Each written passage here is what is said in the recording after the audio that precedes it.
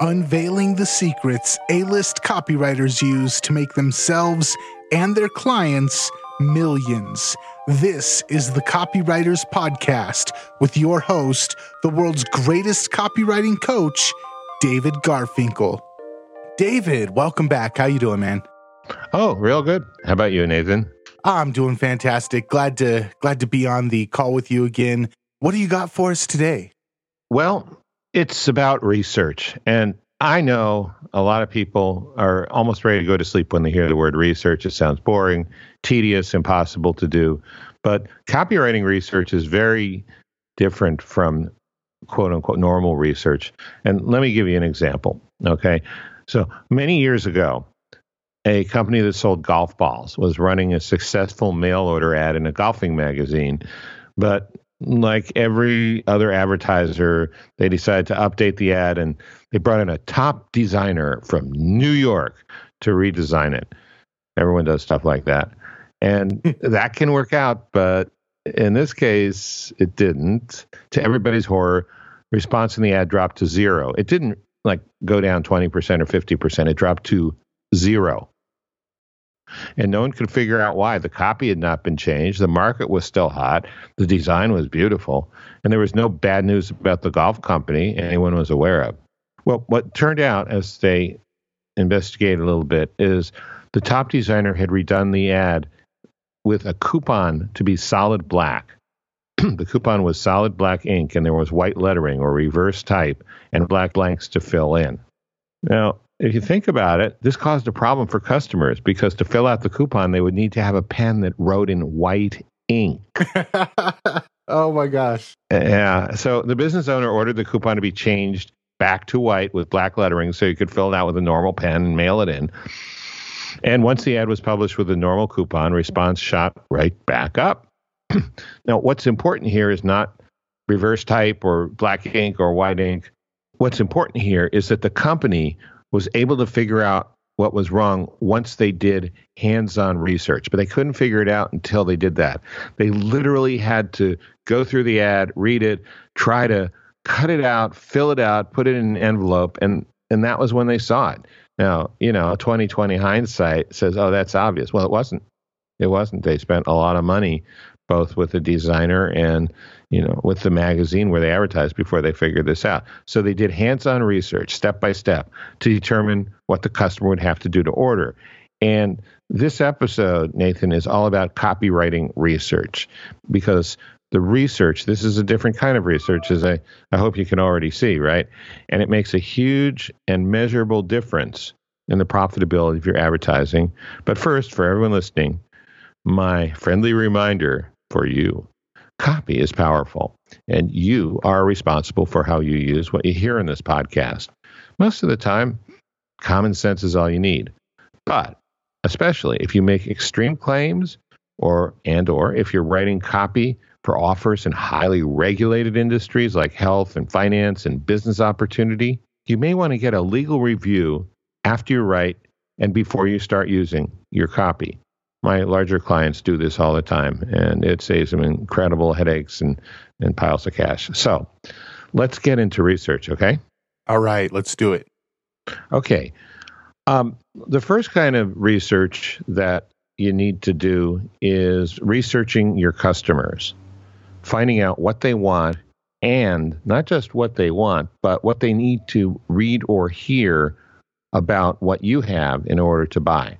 So basic research is simply talking to your customers. Now, that sounds like, oh, geez, I'm listening to a podcast to learn to talk to people, but you'd be surprised. Or maybe you wouldn't, Nathan, but it is surprising how much people don't want to talk to their customers, have all kinds of excuses why they don't. And so by not talking to your customers, you are shooting yourself in the foot. See, it's so easy to forget. This is called the curse of knowledge, from the book Made to Stick by Chip and Dan Heath.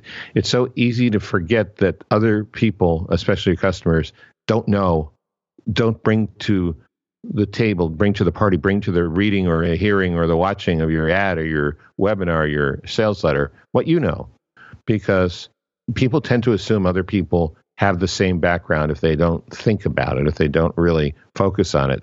So when you talk to people, you'll find out what they know. And you don't give them a quiz. You're not like a teacher in a classroom. What you do is not ask them about your product. You ask them about their problems. For example, and you don't want to ask yes or no questions. You want to ask open-ended questions. And these are the questions that begin with the 5 W's and an H: who, what, why, when, where, how. And you want to be real careful with questions beginning with why, because those can sound like district attorney questions and, Perry Mason or Law and Order or something. You want to be careful not to make the questions sound like they're accusatory. Okay, but here's some questions. I'm not going to give examples for every single type of question, but I will for the first one, so people have a good idea. Questions about their problems. What's the let's talk about back pain. I was just talking to a buddy who had bad back pain yesterday, and there are a lot of back pain products. So, what's the one problem with back pain you're having trouble finding a solution for? And then listen. And by the way, don't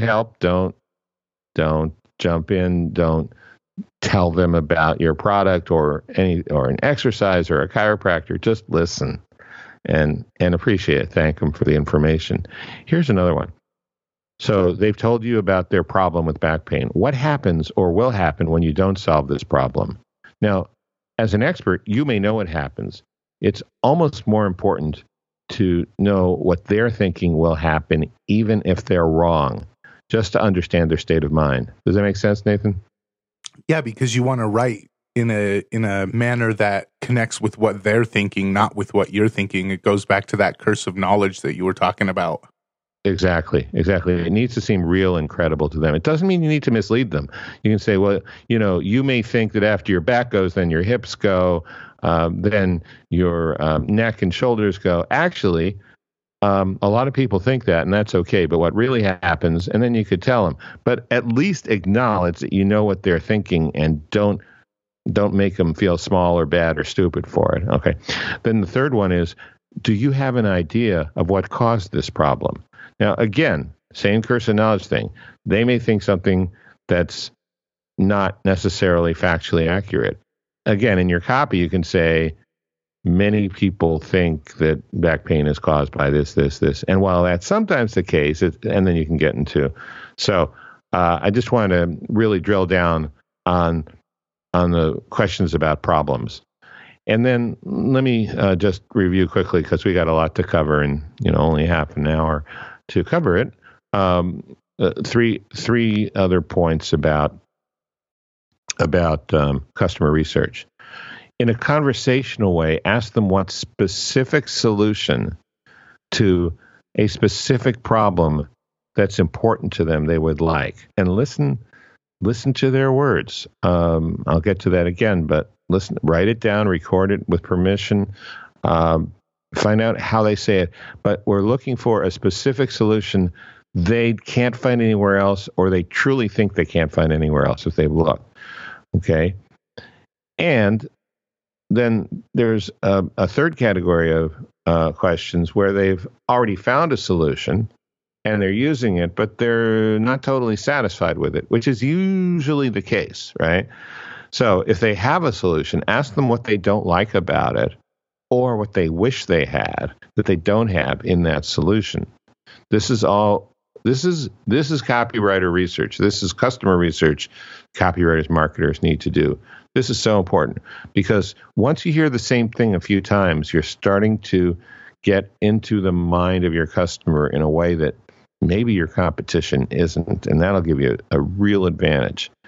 And again, I want to emphasize, pay close attention to the words they use, the exact words they use. Don't try to help them or correct them. Don't show them how much smarter you are, that you know the technical terms. That's going to make you feel real good, and it's going to pollute your research. It's going to dilute your research. It might lead it in the wrong direction.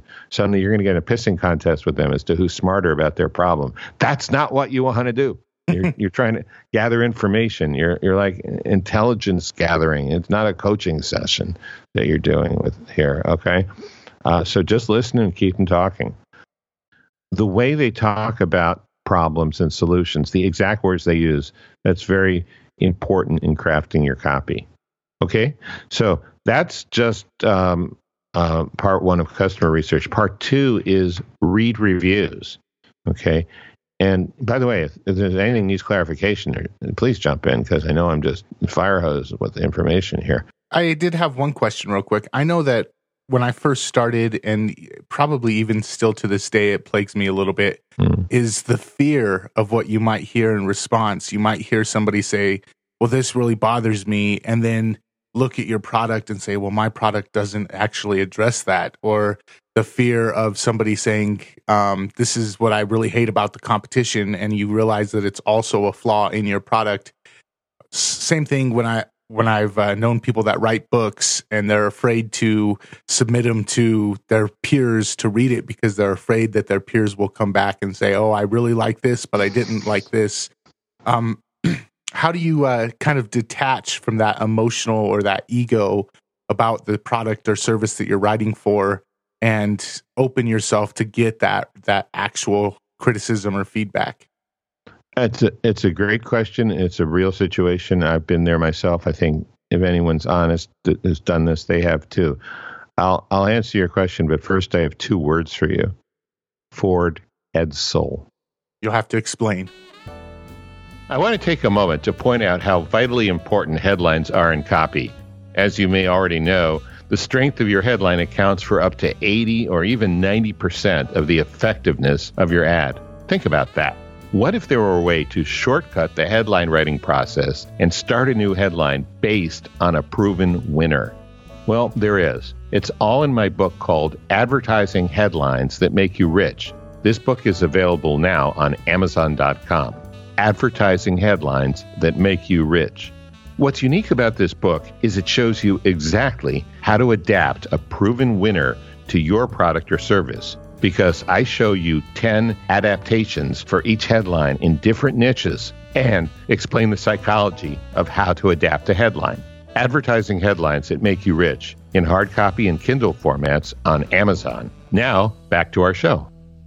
When I was a little kid, Ford came out with this, most magnificent car ever engineered and designed, and they spent millions of dollars, and nobody liked them. Nobody bought them. It's a flop. So here's the point. If you're willing to risk having a Ford Edsel by living in the bliss of ignorance, go ahead.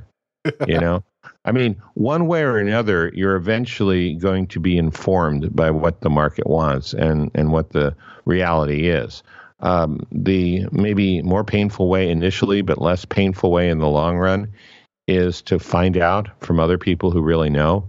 I mean, people who really know, not self-appointed experts and gurus who have a fantasy of the way the world should be and are going to try and force fit everything to fit into that. But people who might buy this, people who are, experts on the topic. Yeah, you sort of have to get over yourself. And again, it's not easy, and you might have to redo your product. But I'm telling you, it's like Mr. Goodwrench. I don't know why I'm using all these automobile analogies today. We'll get you now, or we'll get you later. Not me, but like the marketplace, the world, truth, reality, those things. Absolutely. So it's a great question, and it's not a pleasant answer, but this is Walt Disney went bankrupt twice. I mean, you have to be willing to embrace failure if you want to have massive success. It's just part of the game. Okay, but if you can cut off the failure early, if you can risk small but often, and you can, entrepreneurs, creative people, they're not totally in touch with reality. They're trying to bend reality or create new realities, but there are some realities that you need to pay attention to. Okay. So anyway, great question. And let me get to the second part of customer research. Read reviews, especially on Amazon and social media. You can also read reviews in print publications and magazines and blogs. And you don't need to read reviews of your own product. You could read reviews of competing products. But what you want to pay attention to with reviews is not what they are excited about, what they gush about. You don't want to pay attention to the positive nearly as much as you want to pay attention to the negative stuff. Because if customers are, this is the same thing you would find by talking to customers, but sometimes these are people you would never get to talk to. Now, one review, positive or negative, doesn't make a trend, but when a lot of people, or even a few people, multiple people, are making very similar complaints, people don't sit around making up complaints. They'll make a complaint usually when they're angry or disappointed or hurt or feel ripped off, betrayed. There's a lot of valuable information in that. So if there's a product that does something they're complaining about, make sure your product doesn't do that or does the opposite, right? And it's especially true when the complaint doesn't use the exact words, because somebody can be a little pissed off in general, and they look at someone else's review and they just copy the language. And so it may not be as heartfelt, but if there's different language in the same basic complaint in different locations, like in Amazon, on a forum, in a blog post, that's a sure sign that something you can use in your copy. And if you need to adjust your product, something you can use to adjust your product.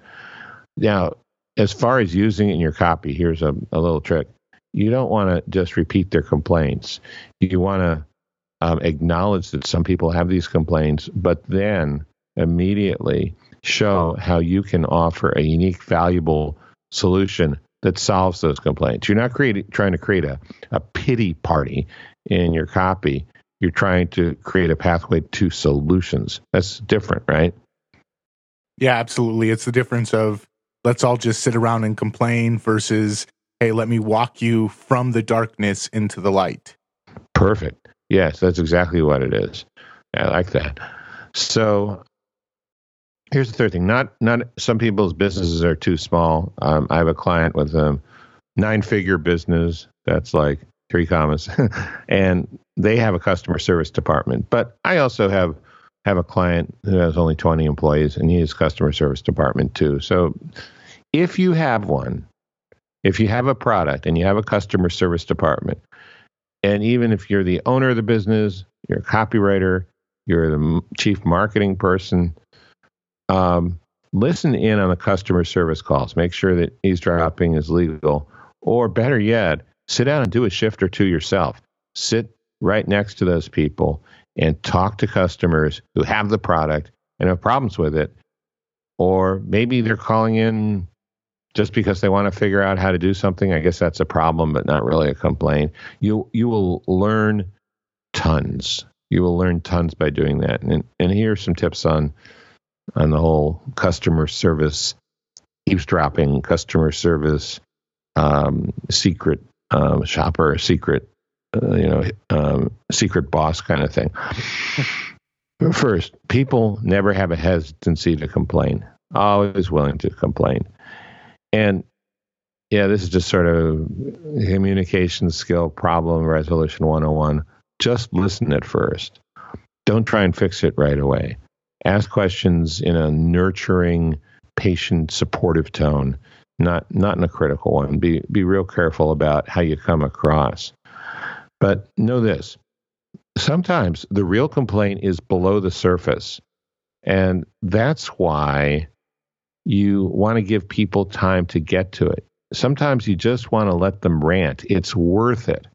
It's worth it. Sometimes you want to let them go on for 10 or 15 minutes, just, and you'll find they'll go in convoluted ways. They'll talk about everything under the sun, but they're basically sort of clearing the decks to tell you about the real problem, the real complaint.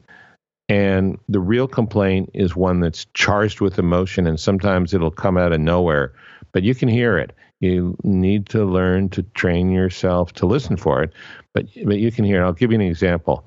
So you get someone calling in about their dry skin, and then they start talking about wrinkles, and then finally, in a much more emotionally charged voice, they just say, I just don't want to look that old.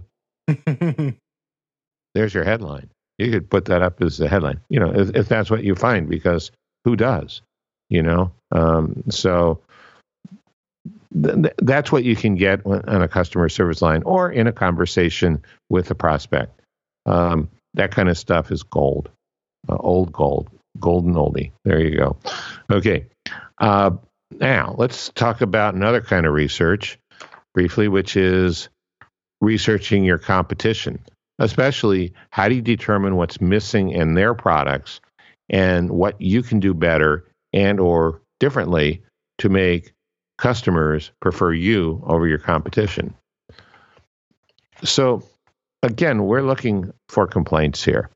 And the simplest thing you can do with the highest probability of success is not to find out about complaints that people have with unsuccessful products, because nobody's perfect. Nothing is as good as it could ever possibly be.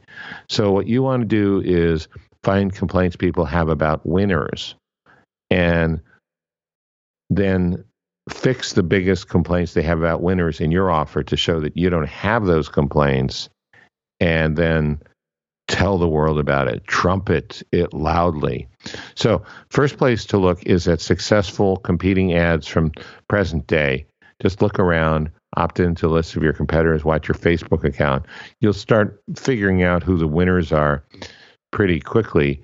Then, and some of this is going to come from your customer research. You can somehow figure out what they're not emphasizing. But this is a good way to find some stuff that you can use as the basis for your ad. The second place to look is at successful ads in different fields from present day. It could be closely related or not related at all to what you're selling. While you're looking for a complete package of words, don't copy them word for word. That's plagiarism, and you want to avoid that at all costs, and we'll get into that in just a sec. And then so first place to look is successful competing ads. The second place to look is successful ads from different fields, present day. And the third place to look is old ads. There's a bunch of books like The Greatest Direct Mail Letters of All Time, and they laughed when I sat down, An Informal History of Advertising in Words and Pictures. Those are actual books that you can get probably on Amazon. And there's also a website, Swiped, SWIPED.co. It's free, and it's .co, not .com, so swiped.co. And it's free. It has copies of many old ads you can look at, Claude Hopkins, John Caples, etc. It has current ads, too. It has successful promotions that are running right now. This may be your best resource. And as far as I can tell, it's free. There may be a membership level that's a little more expensive, but it looks like it's free. So once you have successful ads, find out what appeal the current winners are leading with in their ads, especially ads that rank high like on ClickBank or ads that appear often like in Google AdWords or Facebook ads.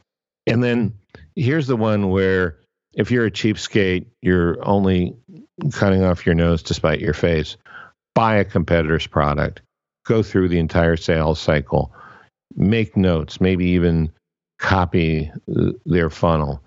Note what the upsells are. Successful product with successful upsells, that has usually zeroed in on what Gene Schwartz calls the mass desire. That will help you learn a lot about your market and what it takes to sell to it. Now, Nathan, before we wrap up, I want to talk a little bit about swiping. Swiping is where you use an existing ad to write your own ad. And there's a right way and a wrong way to do that. And I want to warn people never to copy anything word for word from another ad. Not only is it ethically wrong, bad form, and so forth, it's also illegal. Plagiarism is illegal.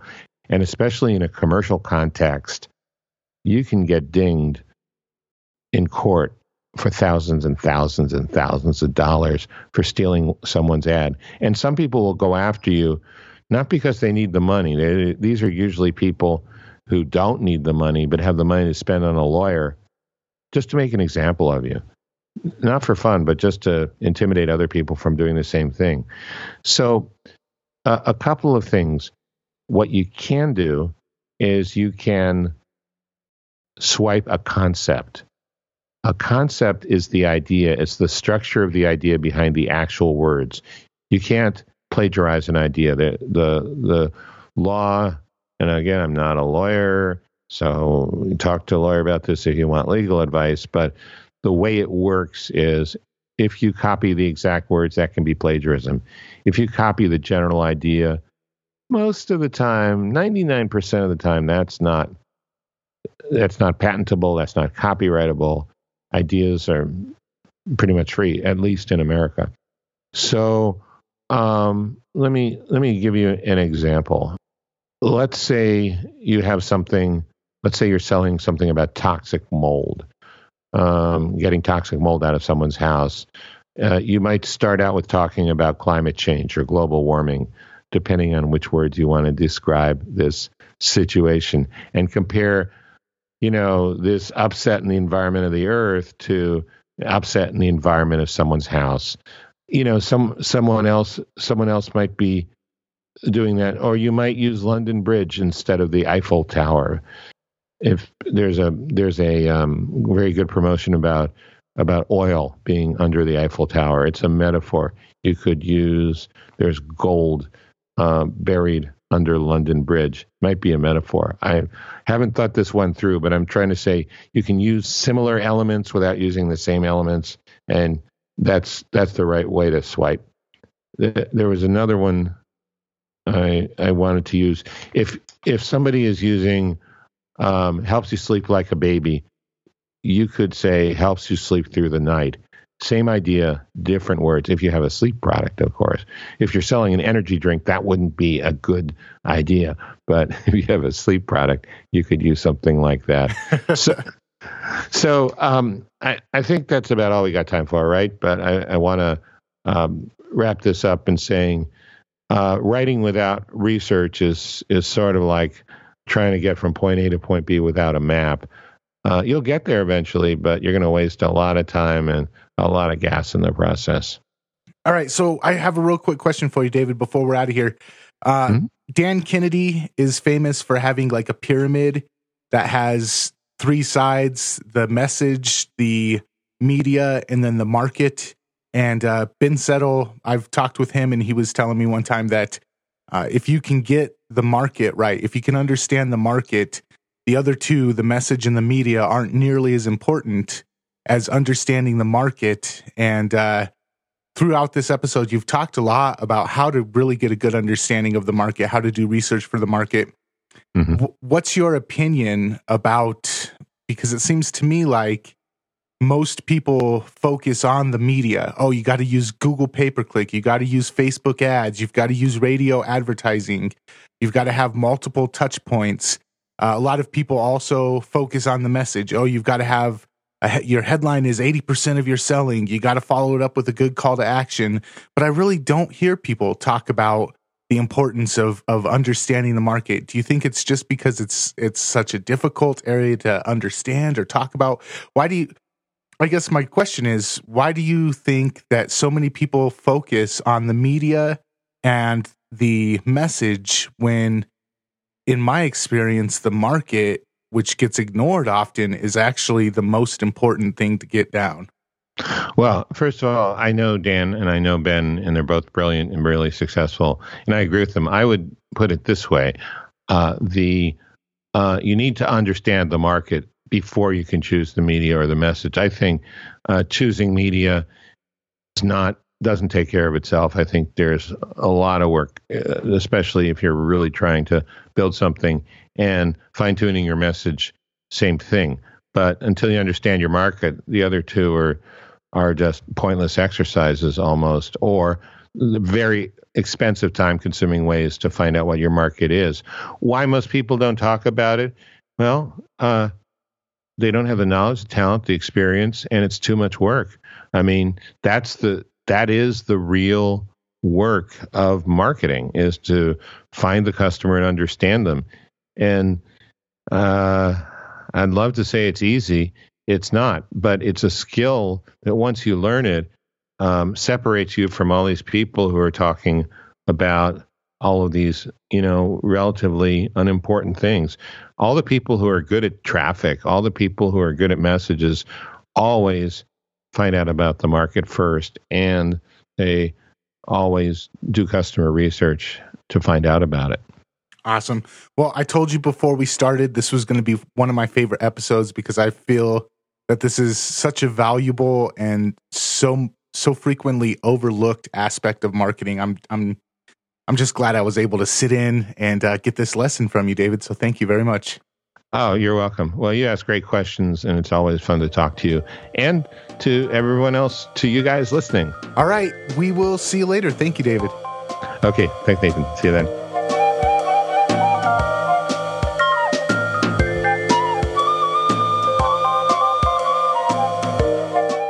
Hey, we're running a contest to promote the show, and one lucky winner gets a half-hour free consultation with me over the phone or Skype. We can come up with a new headline for your promotion or review all of your copy. Normally, I charge $750 for a half-hour consultation, but if you win, you can get it for free. We'll select the winner based on the best review posted on iTunes, so make sure you subscribe, rate, and review the show. In episode 10, we'll announce the winner, so get subscribed and put in your rating and review today.